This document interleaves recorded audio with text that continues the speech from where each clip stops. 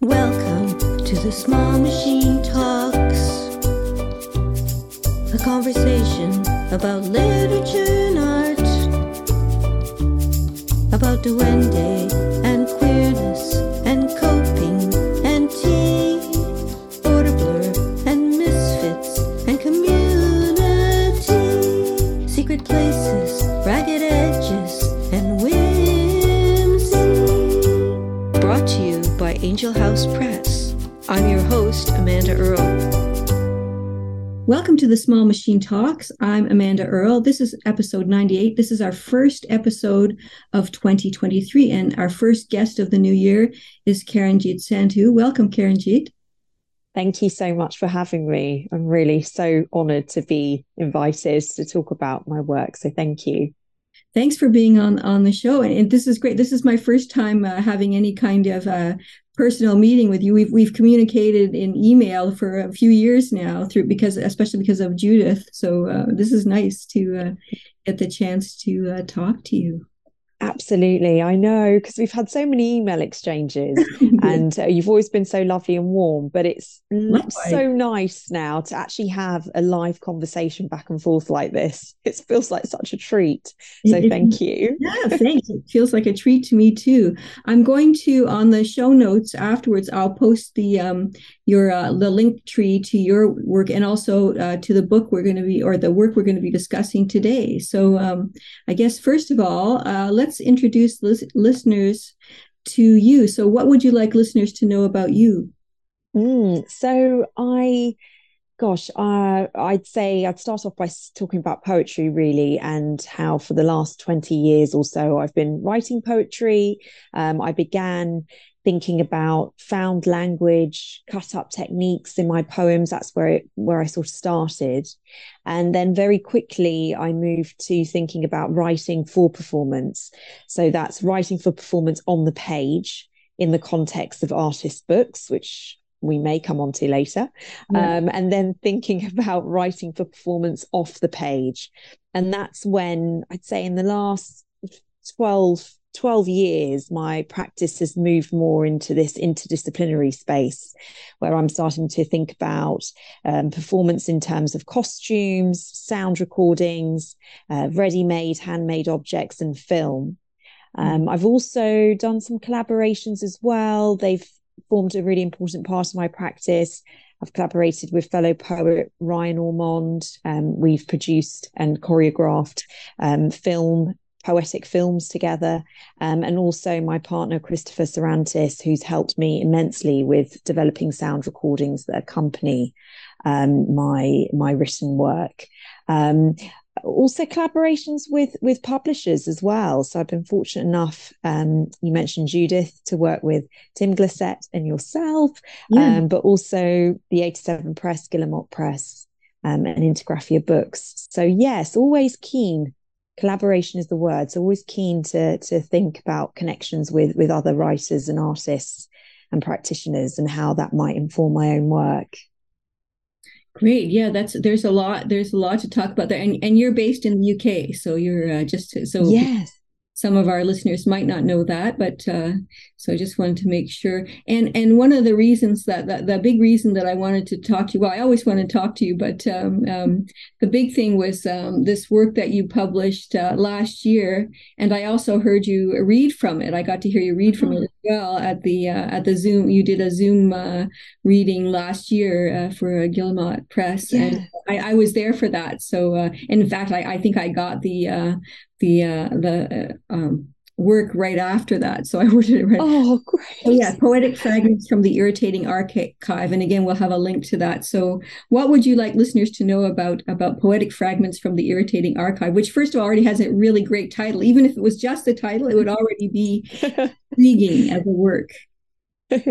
Yes, the title I came up with, I was sort of racking my brains for weeks, months, and then I looked at the various parts that I had in front of me, and they all resembled a fragment of some kind. They were all poetry or loosely poetry related, and so Poetic Fragments. And then the Irritating Archive, which is this place of fiction. But the actual collection itself began as a response to a quote from Gertrude Stein. It's from one of her lectures, Composition as Explanation. And in that lecture, Stein states, and I've got the quote here, "Beauty is beauty, even when it is irritating." So I really loved that idea of seeing beauty in irritation, which often gets aligned with synonyms such as annoyance or anger, frustration.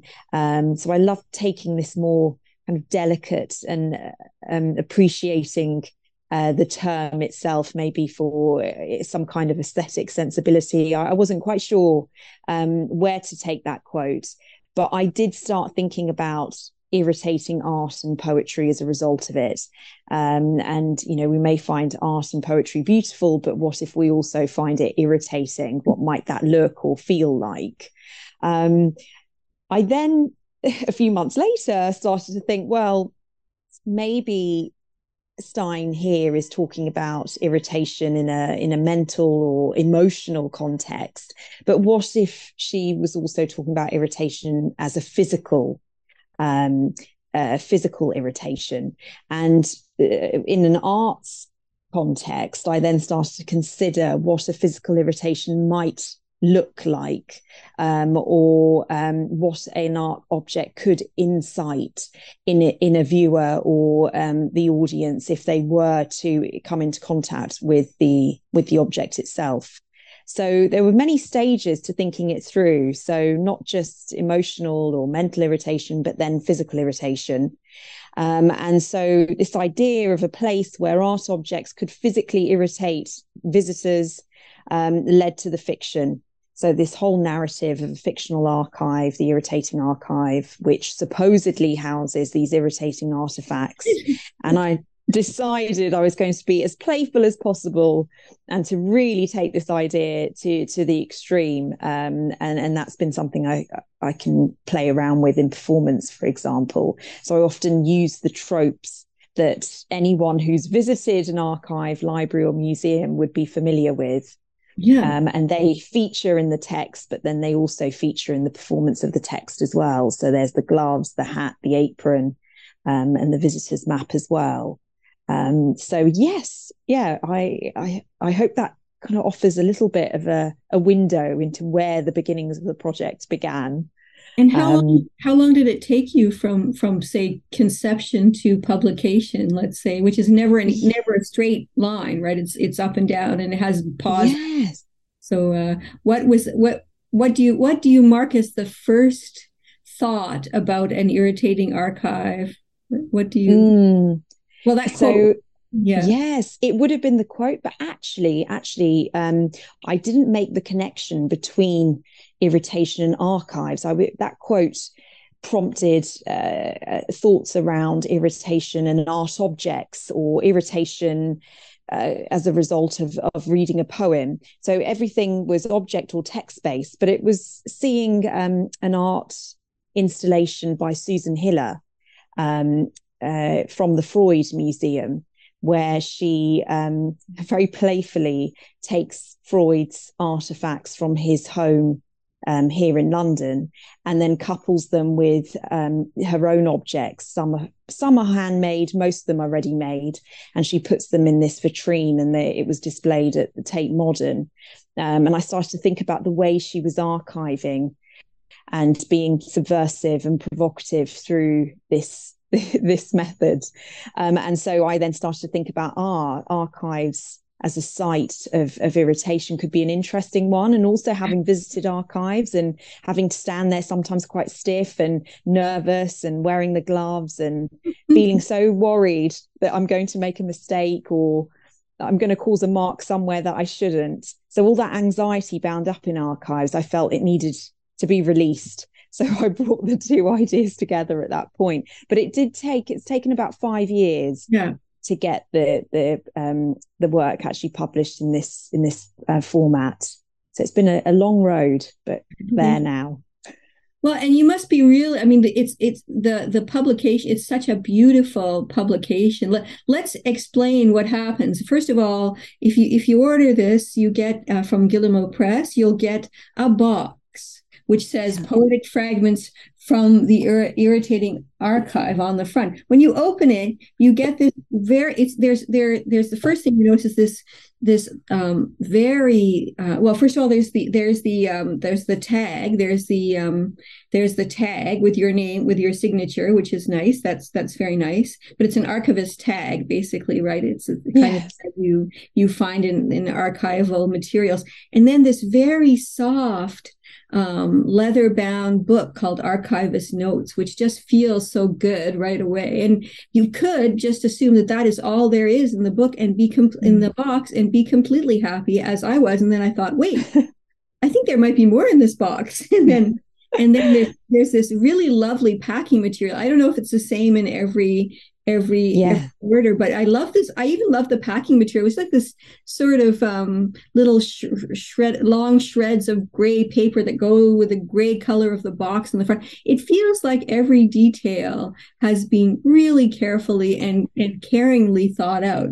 So then beneath there are, I guess, three other things. There's the another envelope with a nice string around it. So you open that and you get photos. You get 20 photos, which we'll talk about. And then there's a visitor's book with this beautiful artwork on the front. Another hardbound, called case bound, which I found interesting. I went on a bit of a rabbit hole with the word case bound because I'd never heard it before, and found out. Yeah. We say hardcover or hardback, but I mean these kind of like the sort of the size of the archivist notes is like a notebook you'd find in me. I don't know anything about archival work at all, but I can imagine like field notes, little books you might take with you.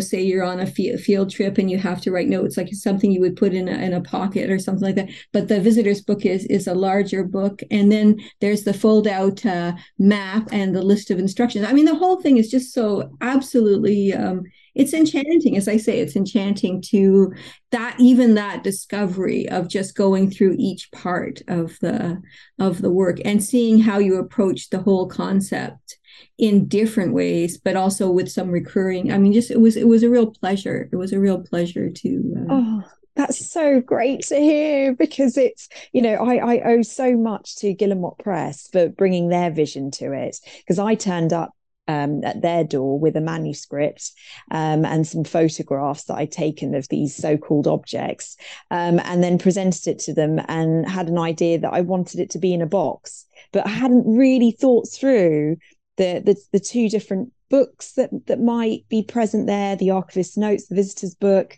how the photographs might be presented in this little document wallet as well, and then the potential for having a fold-out map. So all of these ideas came from these back and forth discussion with Luke Thompson and Sarah Cave at Guillemot. So I owe a lot to them. Do you have they done, because I was looking on their site and I had a chance to look through the poetry part. Have they done things like that before? Do you know if they've done other projects that are similar? I saw there was an art section. Yeah, so I know that they've do lots of work with illustrators. So for example, I think they have worked on other box work publications, artist books, and have done limited edition runs, but they also have a group of illustrators that come on board and respond to the work, and that was something that is also unique to this. So Antonia Glucksman, who's an illustrator based in Cornwall, she has produced these lovely little drawings, especially in the visitor's book, that look like sort of stamp rubbings as well. They're quite extraordinary, and so it was lovely having an artist then respond to the materials within the box as well as the publishers bringing their own vision for the kind of the 3D nature of the entire thing. And the other thing that they do, which was my reason for hoping that they might take this project on, is that they're very concerned with paper and materiality and using recyclable materials as well, sustainable materials. So they work with printers out in Cornwall who have carefully sourced that lovely soft cover for the archivist notes, and even the foil blocking and embossing on the books as well.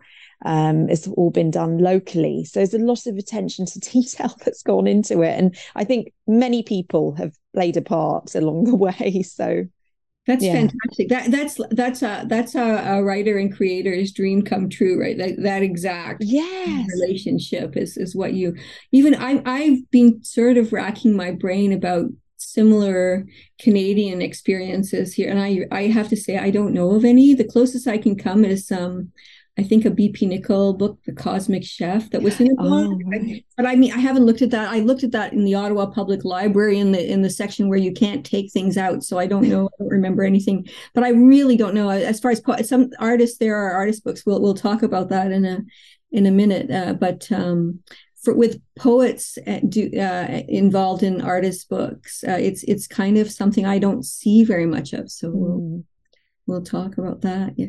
In Judith, Women Making Visual Poetry, Astra Papakristodolo names you as one of her influences. So she's inspired by the way in which materiality and texture interact with text in your work. I have to say that was my introduction to your work. So I was the book on so many levels. The book helped me because I learned about all kinds of amazing visual poets. Yeah. Women making visual poetry. So this was fantastic for me. And you were one of the ones I was thrilled, I was thrilled over everyone's work. So she says she's inspired by the way materiality and texture interact with text in your work. And obviously they do come into play in texture in fragments. Can you talk about that? Yeah, absolutely. I mean, firstly, thank you so much for welcoming my work into Judith. Mm-hmm. I mean, congratulations on that. But I mean, what a feat that is. Just the range of writers and artists and practitioners in there is phenomenal. And I often go to that book when I'm teaching. So thank you. That was another example of a really great collaboration between Joachim and Tim Glassett and all of the contributors and the visual poetry community at large, and it was a huge collaboration, and artists and publishers, and just massive. I'm surprised it only took the few years that it took, really.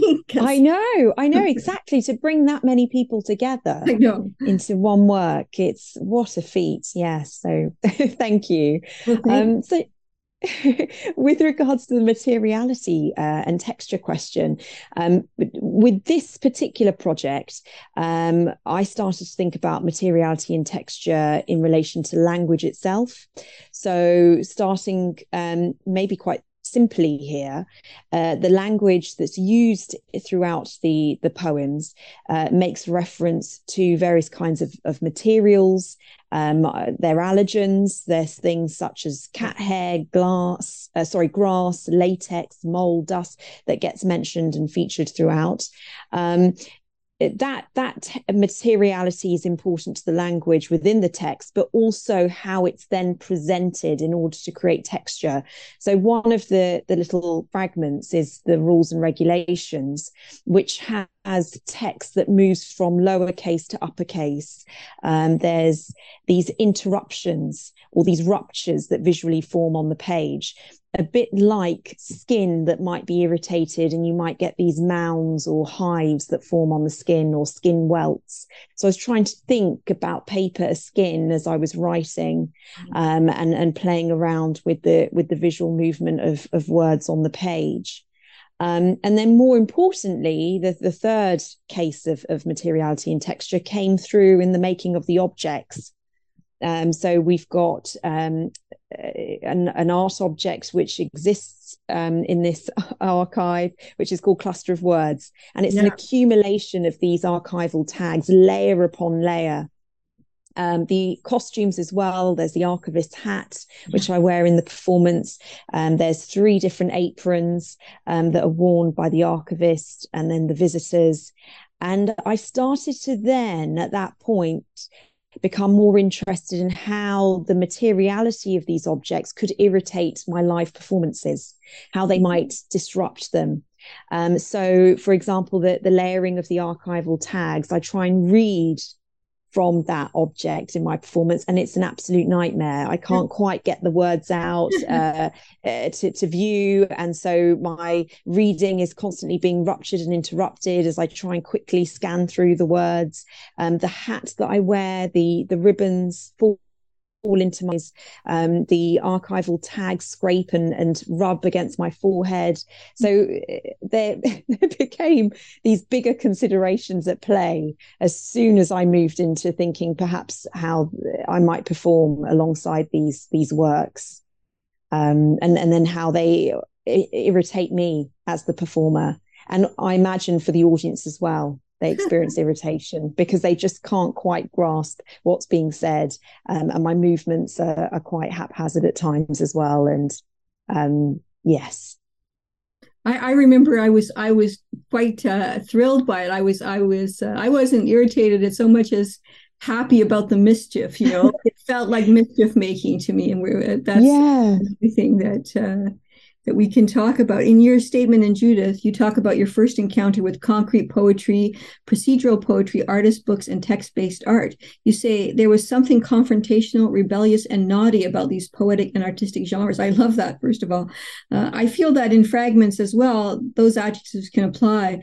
And for me, when I'm working on a project where I'm exploring or questioning a literary convention, I feel excited when I feel like I'm getting away with something. And I feel like this is what you're doing here. I feel like you're getting away with something here with these fragments, both the performance and the way it's presented and the content itself.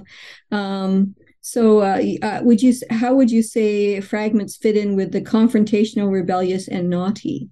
I think so much of that is bound in the fact that I'm feigning authenticity all the way throughout. I'm making these statements that, for example, this section opens with, this is the visitor's map. On the reverse of it, it actually clearly states, "Welcome to the Irritating Archive. In the event of an emergency, leave by the nearest exit." And then what follows is this history of when it was founded, where the materials come from, and then these stipulations and rules for the visitors to wear closed-toe shoes, make sure their hair's tied back, they must wear the gloves and apron provided, the emergency exits are clearly marked. There's this heightened sense that this is a dangerous space that you're entering. And from when I've performed it, people are often like, "God, that was it felt really familiar. It felt really real because of my experience of being in an archive." But also, it was like this more extreme version of what an archive could possibly be. It was quite harrowing, and so I'm constantly playing with what I've come to learn is this term called parafiction. So things being presented as real, but actually are the work of fiction, and they sit in this kind of liminal state on that border. You're never quite clear, or it's never made clear what's truth and what's a falsification. And so the conviction in the performance has to be delivered with this deadly serious tone. I often do versions of this text where I am the archivist and I'm giving a lecture, and the audience come in and there's a PowerPoint there, and I'm going through all the various different materials and photographs of the objects. And so the viewer is in on the joke, though. They are playing along with it. And finding humor in the subversion of these archival practices that we've either seen in TV or film play out, or we've actually experienced ourselves by visiting such places. And the rebellion is coming through all the time as the performer. When I'm performing, I am the archivist, and I make that very clear. And as the archivist, I'll often say things which are then not followed through in my gestures or my behavior on stage. And also, I think the playfulness of it, or the naughtiness of it, comes through this idea of fragmentation, and the fact that you're only ever given fragments. Information doesn't exist in this project as a whole. They're just little snippets. You're never quite sure of the full story, and you're being invited to come in and maybe fill the gaps as well. And we're only ever experiencing a part of something and never the whole or complete thing. Yeah, no, I would say that for sure. And then also just the form of it as well. These box is kind of I mean, when we talk about artist books, it's one of the things about artist books is they kind of rebel against the whole idea of mass production of work, right? They're usually you're not going to have thousands of copies made of something like this, because it's unless we know a really rich publisher, which I don't think either one of us does. No. If anyone does, they should let us know right away, but don't tell anyone else. But there's that. And also, like, I think too, like the way in which you approach meaning as well, like the whole scale for the words of irritation, for instance, that feels like a way to sort of to establish authority, right? So it's like you're playing, but here's the semantic scale. Like, you're using the tools that you know of from your own background to play with the work and to engage in something probably a lot of the readers are also familiar with, trying to do these semantic type charts and scales and things to that's right, yes, because there is the measuring tape that's handmade. That was great. And so it's photographed here in the box, but these are all one-off objects. There's only one of them, and like you say, they're not mass produced. So so in some performances, there's very many different versions, but in one version, the scale comes out, and audience members are asked by the archivist to stand up, and then they're measured on this irritation scale to see how irritated they are. Which is obviously just absurd, because the scale is so yeah, there's a lot to be. That what I think I've enjoyed about this project in particular is that there seem to be many possibilities for how it could be read, how it could be performed, and I feel that the project just now, it's been published, but it's not sitting still. It's got this energy and momentum, and I'm still figuring out the best way to perhaps convey the materials through performance as well. So there's a lot of practice and play still going on. Yeah, no, I can believe that. I mean, and there are things that are just like, they are not explainable, right? There's at least to me, suddenly there's a peg doll, like what? Yeah. What is it? First of all, what is a peg doll, and why is this peg? And you go through back and you go through. Is there something about a peg doll in the And I love that. Like, there are mysteries here, and they will never necessarily be resolved, and I'm good with that. Like that, but that is a subversive. That is a subversive. I can't even say the word subversive act to allow for room for conjuring, I think, and for imagining, for the imagination. And I think you've really done that with this work. Like, I really do. So it's thank you so much, because a lot of that that jarring juxtapositions between, like you just mentioned, the peg doll, and then you get the measuring scale, the irritation measuring scale. The irritation measuring scale makes sense, but the peg doll really doesn't. And that came from that first work that I mentioned, Susan Hiller, her bringing together some random objects from Freud's office space or his home, his lounge, with her own found objects. And you were never quite clear what that connection was. But one of the things she asserted in her artist statement was that she wanted the viewer to come to these objects and formulate their own narratives around them what might they mean? What stories might come out of this for you as the viewer? And I loved that, involving the viewer and getting them engaged and thinking about the work. Yeah, Curiosity, exactly. right? And the other thing I would say is, I also think that there is a subversion of linearity as well, because Yes. these books are in these works are in the box. I don't know if they're always in the same order in the boxes either. I don't know if they're all put in the same way, packed in the same way, or even if there were instructions for packaging the books and the work. But I mean, you don't have to read them in any particular order. They're individual works. You could try to put the photos beside everything. You could lay out all the photos first, and you could do all kinds of different things. There's a lot of different ways. There is no prescribed way of reading other than in the individual work, the individual works. So that's, again, I was thinking about Anne Carson's Float, where she has a bunch of chapbooks, and they're in a plastic box, or a plexiglass box. I don't know, a see-through box, and you can read them in any order. Like, she doesn't. There's no particular order. So I'm writing. Yes, oh, go ahead. Sorry. Oh, no, I was just going to say, it's such a perceptive point about linearity and trying to disrupt that.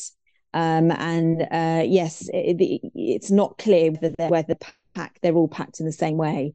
Luke and Sarah decided on the arrangement for each one, I guess. But I do like the idea of thinking that maybe there are certain things above the packing material that's not there in another box, and exactly. There might even be the order of the photographs as well might already be out of linear numerical order. So yes, I love that. Yeah, that to me is kind of I just find that really interesting. And I've been working since December. I started working on a kind of a hybrid work, essay, visual poems, doodles, prose poems, I don't know, a bunch of different things on time, linearity, and narrative. So I've kind of been collecting stuff that has to do with this whole idea of engagement or subversion of these things, and what is time, and is time really something that is fixed? So anyway, this kind of came at that time when I was starting to work on that. So it helped to plant the seed, I think, as well. So it's very interesting that about time, and if it's fixed, and how time is being experienced differently, whether you are the reader of the work, the creator of the work, the performer of the work. I always think about, if I was to read this through in its entirety, it'd probably take me, I don't know, under an hour. But performing it in full hasn't actually been something that's been possible. No. Because if I bring in all the objects, I think I'd be looking at good sort of half a day, if not a full day's worth of materials, lecture notes, lecture slides. So I have been thinking about time and duration as this project might move into a different iteration going forwards, and having something that's perhaps rolling on over several days in a particular space that becomes the archive. So yeah, time and artistic practice seem to really go hand in hand, don't they? You've got to sort of think about that a lot when it comes to writing and then actually creating, especially with artist books. Yeah, no, that's it. Yeah, and one of the things I've noticed as I've basically set up my year of guests ahead of time, thanks to some lovely people who are willing to talk to me about October and November, and what are you talking about that now? Wow. We're going to have an apocalypse before then. But one of the things I've noticed is that I was sort of planning a year of last year. I talked to small presses primarily and reading series. So this year I thought I would talk to sort of, I don't know what to call it yet. So it's kind of page adjacent, or extra lit, sort of extra literary, or something like that, or paraliterary. I don't know. Paralit, but I don't know. So I guess that one of the things about this work that made me think of, I think this was the start of my thinking about the things surrounding the page, and in this case, it was how all of this was put together, and the fact that I guess I don't know, I classify it as in my very limited knowledge as an artist book for sure. I think it's art in the form of a box which with a lot of books. So, yeah, I would call it an artist book. And yeah, and I feel like I don't know a lot about artist books, but I looked up and I found this link to Canadian women artist books, and it said that they push the limits of the traditional book form and are constructing using a wide variety of formats and materials, and they first emerged in the 60s and 70s as an expression of social and political activism, a way to talk back to mass production and mass media. So they've become highly valuable and collectible. And I realized, well, maybe that's why I don't have a lot of artist books in my apartment, because maybe they're expensive. And in Canada, in Ottawa, or in the Ottawa region, there's I know an artist Michelle Provost, who's probably one of the first people I associate with that term, who makes all kinds of great art, and she sometimes works with the book form to produce them in very limited editions, sometimes one copy of something. So yeah, so I find artist books to be very interesting. So what about you? Do you have any thoughts on the artist book? First of all, is it artists S apostrophe for the plural, or do you do the singular, or can you do either? Because it's very confusing. It was confusing in Judith. Joachim had to go fix it for the whole book. What is it? Artist book with an apostrophe S or S apostrophe? That was one of the many fun editing tasks he had. Here in the UK, it often gets the apostrophe comes after the S in artist books. So I've been using that when I've been thinking about them or writing about them. But I thank you for sharing that link as well to the Canadian artist book site. I was looking at that earlier today, and there's some cool, gems in there. It's really cool. And that disrupting the traditional codex of the book, I think, is so terribly exciting, and is one of the things that has attracted me to artists such as, I was going to mention, Lillian Lynn, who creates these rotating cones which are labeled as artist books, because they've got this text printed on them. And the way, if you stand facing them, the way that they open themselves to you or reveal themselves to you is almost like the pages of a book turning. So I find it quite interesting to think about where the book might go on to next, and actually when you can no longer come into contact with it and physically hold it and touch it, the various kinds of forms that it might take. But I have some real favorites. I mean, I've got some contemporary artists at the moment, Caroline Harris and Bryony Hughes. I think you may have come across Bryony Hughes, but they're doing wonderful work with handmade books, which they bind themselves using all kinds of like Japanese binding methods. They're so intricate. And Caroline Harris has this beautiful book called Cut Out Bambi, where and I've seen her do this, she's individually cut out the shape of Bambi into the book. And you just see this amazing flurry of papers and text as you look through the book itself, which is just so they're just wonderfully beautiful and delicate and quite ephemeral as well. And Bryony Hughes makes her own paper for books, which is another discipline in its own right. And one of the other artists that I came across and has become a friend is Alison Gibb, who works with the fold. So actually looking at how paper can be folded without binding to form a book. So yes, there's lots of things I haven't really considered. I've sort of experimented a bit with books and bookmaking. I'm particularly drawn to the Constantina type book and the opening and closing. It's great for performance because you can bring it out. And it could be That's irritating if it suddenly fell to the floor and you tried to pick it up again, or it would be also yes, as if it was an actual accordion, right? And then someone started exactly. playing like a bad accordion player. Yeah, There's all kinds of possibilities there. there Like, really are. my friend, the poet and visual poet Susan Connolly, makes accordion books and started to do it, I Oh, guess, a couple of years ago. And they're beautiful. And she sends me occasionally, she'll send me one, and it's just, it's fantastic. So, or concertina, I guess it depends on you say yeah, accordion here, but they same. they really are, and even the scroll I think is terribly exciting, and this Yeah. idea of rolling out the work, reading from the work.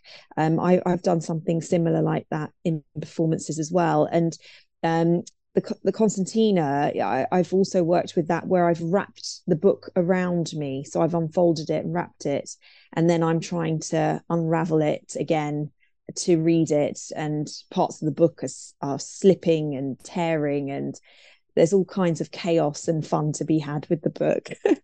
You become an artist book yourself. You are a self Yeah, artist well, book when you're doing things like that. That is yeah. very cool, actually.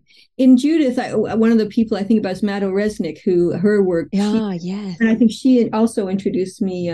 She's in Mexico now. She was in Argentina at the time, living in Argentina, where she's from. And the 30,000 artist book that she made, I feel like when we were working on Judith, I feel like I was introduced to a lot of artist books at that point, and I'd barely heard the term here. I don't know.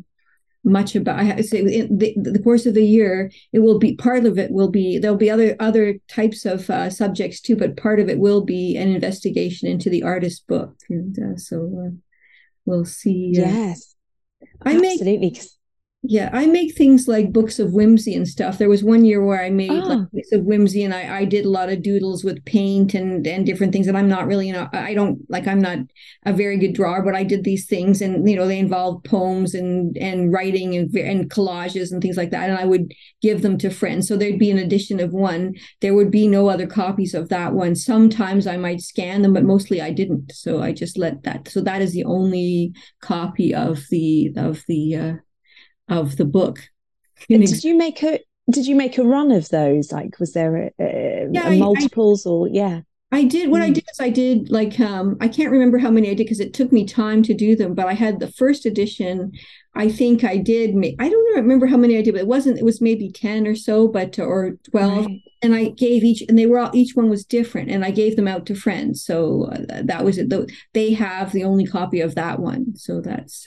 I love that. I love when they're really limited edition runs like that, and then you know that copy number 3 so and so has that one. Copy number 4. It's great. Yeah, it was fun. And I remember I wrote down the materials as well. I wrote down kind of all the materials. So I was thinking about that when I was reading, especially the backs of the photographs and the descriptions of each of and include Yes. all of the materials. That was another part of the materiality that was impressive to me too, that all of the materials are listed, which is fantastic. Mm.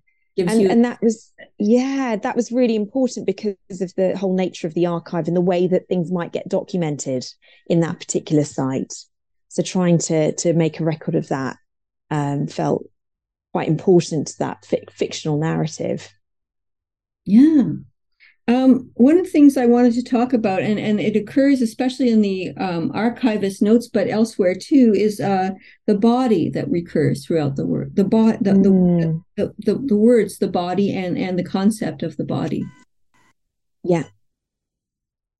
Mm, yeah, I mean, body is absolutely vital to this project, and this idea of irritation, physical irritation. So when thinking about, the very word irritation, and me moving away from Stein's emotional, mental irritation that she's perhaps alluding to in that quotation, I started to think about physical manifestations of irritation. So the body had to come into that. But also, when the idea of the archive came to be, bodies moving in and out of this space became very important. The movements of the archivist, the movements of the visitor, documenting their visit in the archivist's notes and the visitor's book became really important, as did the map, so that readers could perhaps visualize where you may enter and the various different rooms that are available to you. And so I just found these ideas kept growing, because I then started to think, when I was working on the map, of the body of the building. Mm-hmm. And the very architecture of this building that houses all these works. And then it became, well, the body of work that's within the archive. And then in the closing poem of the archivist's notes, there's references to body of thought, body of knowledge, body of research. And it was important to me that all references to body were just body, so that it could be anybody. It was meant to be very open, non-specific. Any reader who encounters it is just to see bodies of their own, or bodies of any kind here present. There is a darker side that came out in the writing of the work, though, and I would say this is in the poem Lost Souls, which is in the archivist's notes, which is looking at pain inflicted on bodies. So not just through irritation, but also through injury from one person to another, death, harm, all sorts of things were happening in that poem, because Lost Souls is from found material, and it's looking at people who went missing over the course of a year. And so there's a footnotes that go with it, these references that every time the body is mentioned or a location is mentioned, you get the geography of where that person went missing. So this idea of loss and pain seemed to be something that I kept circling to as I was writing the work. And it's very present in that poem, but also in some of the other language that appears in the visitor's book and some of the experiences that I refer to there.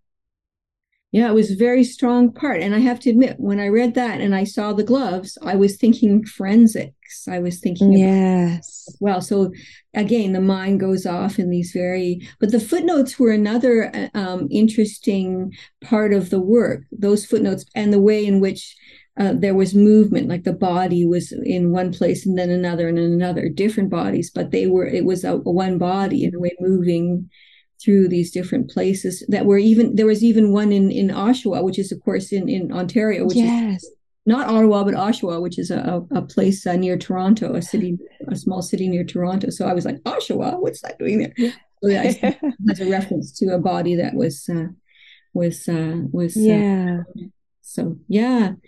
So it's all over. So there's that, and I'd say that could also be as part of the naughty, rebellious, and confrontational, perhaps a little very lightly confrontational, but it's a mention of treatment of and pain, and so I think that's there too. That's right. Yes, because the allergens that feature throughout, yes, that's referring to the pain, the discomfort that's inflicted on individuals who have allergies, and also the horrible extreme of that, which can be death. And so death inevitably seemed to be in the air. It was not a very nice part of having to deal with this project, but it felt like a really important one, and one that couldn't be ignored.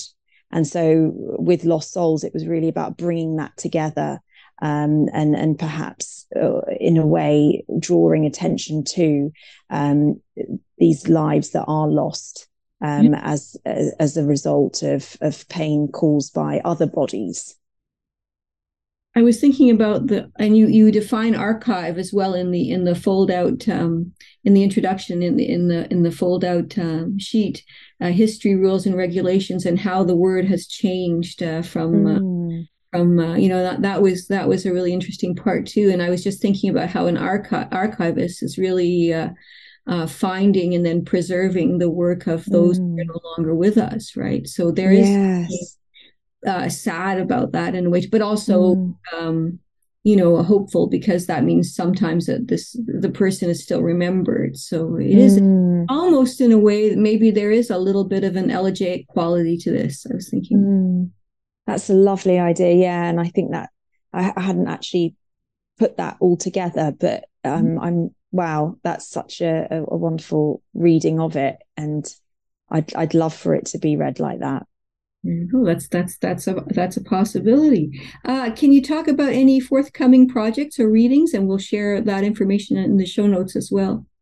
Ah, that'd be wonderful. Yes. So I've got a forthcoming pamphlet with a new publisher based here in the UK, Intergraphia Books. Right. And that pamphlet is titled Baby 19, and Paving it's 19. exploring Baby 19, yes.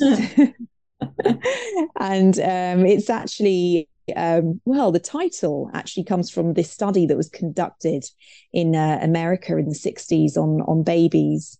There were 20 babies that were examined, and it was baby 19 who apparently showed early signs of anxiety.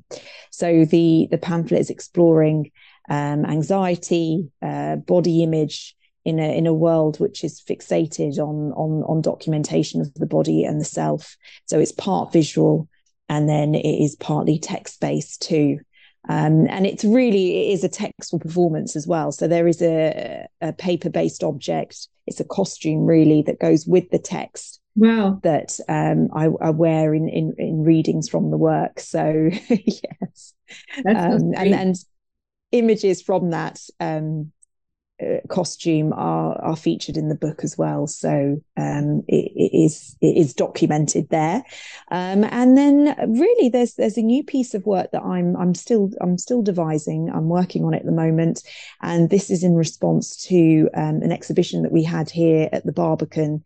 This was Carolee Schneemann, and we have been, I've been collaborating with my partner, Christopher Sarantis, on an audio piece of work, which has, again, the paper-based objects are really important, and costume as well. So, yeah, I want to focus more, I think, going forwards in paper-based materials, whether that's book form or the objects or costumes that I wear in performance, and really thinking about how I utilize them and choreograph them in a more performative context. So yeah, that's what I think I'm going to be focusing on in the next few months. Sounds absolutely fascinating. I can't wait to hear. I can't wait to see the results of those. And they sometimes, these things take a while, so I won't say, "Come on, when's this stuff coming out?" Yeah. We'll be patient and wait for that. All right. Well, the thing I like to do, if I can, is to read a note of praise. So I have a note of praise about Poetic Fragments from the Irritating Archive that I will now read, that I've made. Okay. Opening the box offers one delight and surprise after another. The way in which each part is presented, the material, the packing material, the different shapes, textures, and sizes, and the content of the work, even the concept itself, to archive what is irritating, and the way in which Karenjit engages with language is fascinating and unique, moving from the history of archive itself to the definition of irritation and its place on a semantic scale of anger, to examples of irritation and an invention of an archive. This invention is a subversive act, questioning and exploring the concept of how history is remembered and who is charged with its remembering. The work is whimsical and significant. It goes in many directions, from performance to installation to poetry and replication of different types of printed matter. It is a three-dimensional wonder. Thank you so much. So that is so beautifully written. Thank you. Just to have somebody respond to your work like that, I can't thank you enough, Amanda, for the time and energy and enthusiasm that you've given to this project. Well, thank you for creating the work. And of course, it's got my brain thinking in all kinds of directions. So that's the best thing a writer, a creator can do, right? Is to inspire more creations of themselves and of others. So I thank you for that. So thank you for being on the show. Thanks to A Jennifer. pleasure. And thanks to Jennifer Peterson for the intro and outro, and to Charles Earl for processing, and to everyone who's listening and sharing the episodes each month. I also want to mention that we have our crowdfunding campaign. It's going to be starting soon. I will post the link in the show notes as well. And we've got a lot of really great perks from publishers. And also we have the call for submissions for nationalpoetrymonth.ca, and that ends February 28th. So encourage people to submit poetry, visual poetry, and things that they don't know necessarily is poetry. So the idea is to transcend the boundaries of what poetry is. So stay tuned for our February episode, another in our extra literary thread where we discuss page adjacent aspects of literary, small press, and visual poetry subjects. Our next guest is Joanna Drucker, and I think we're going to be talking more about artist books and also her latest book, Inventing the Alphabet. Thank you very much. Thank you for listening to The Small Machine Talks. The Small Machine Talks.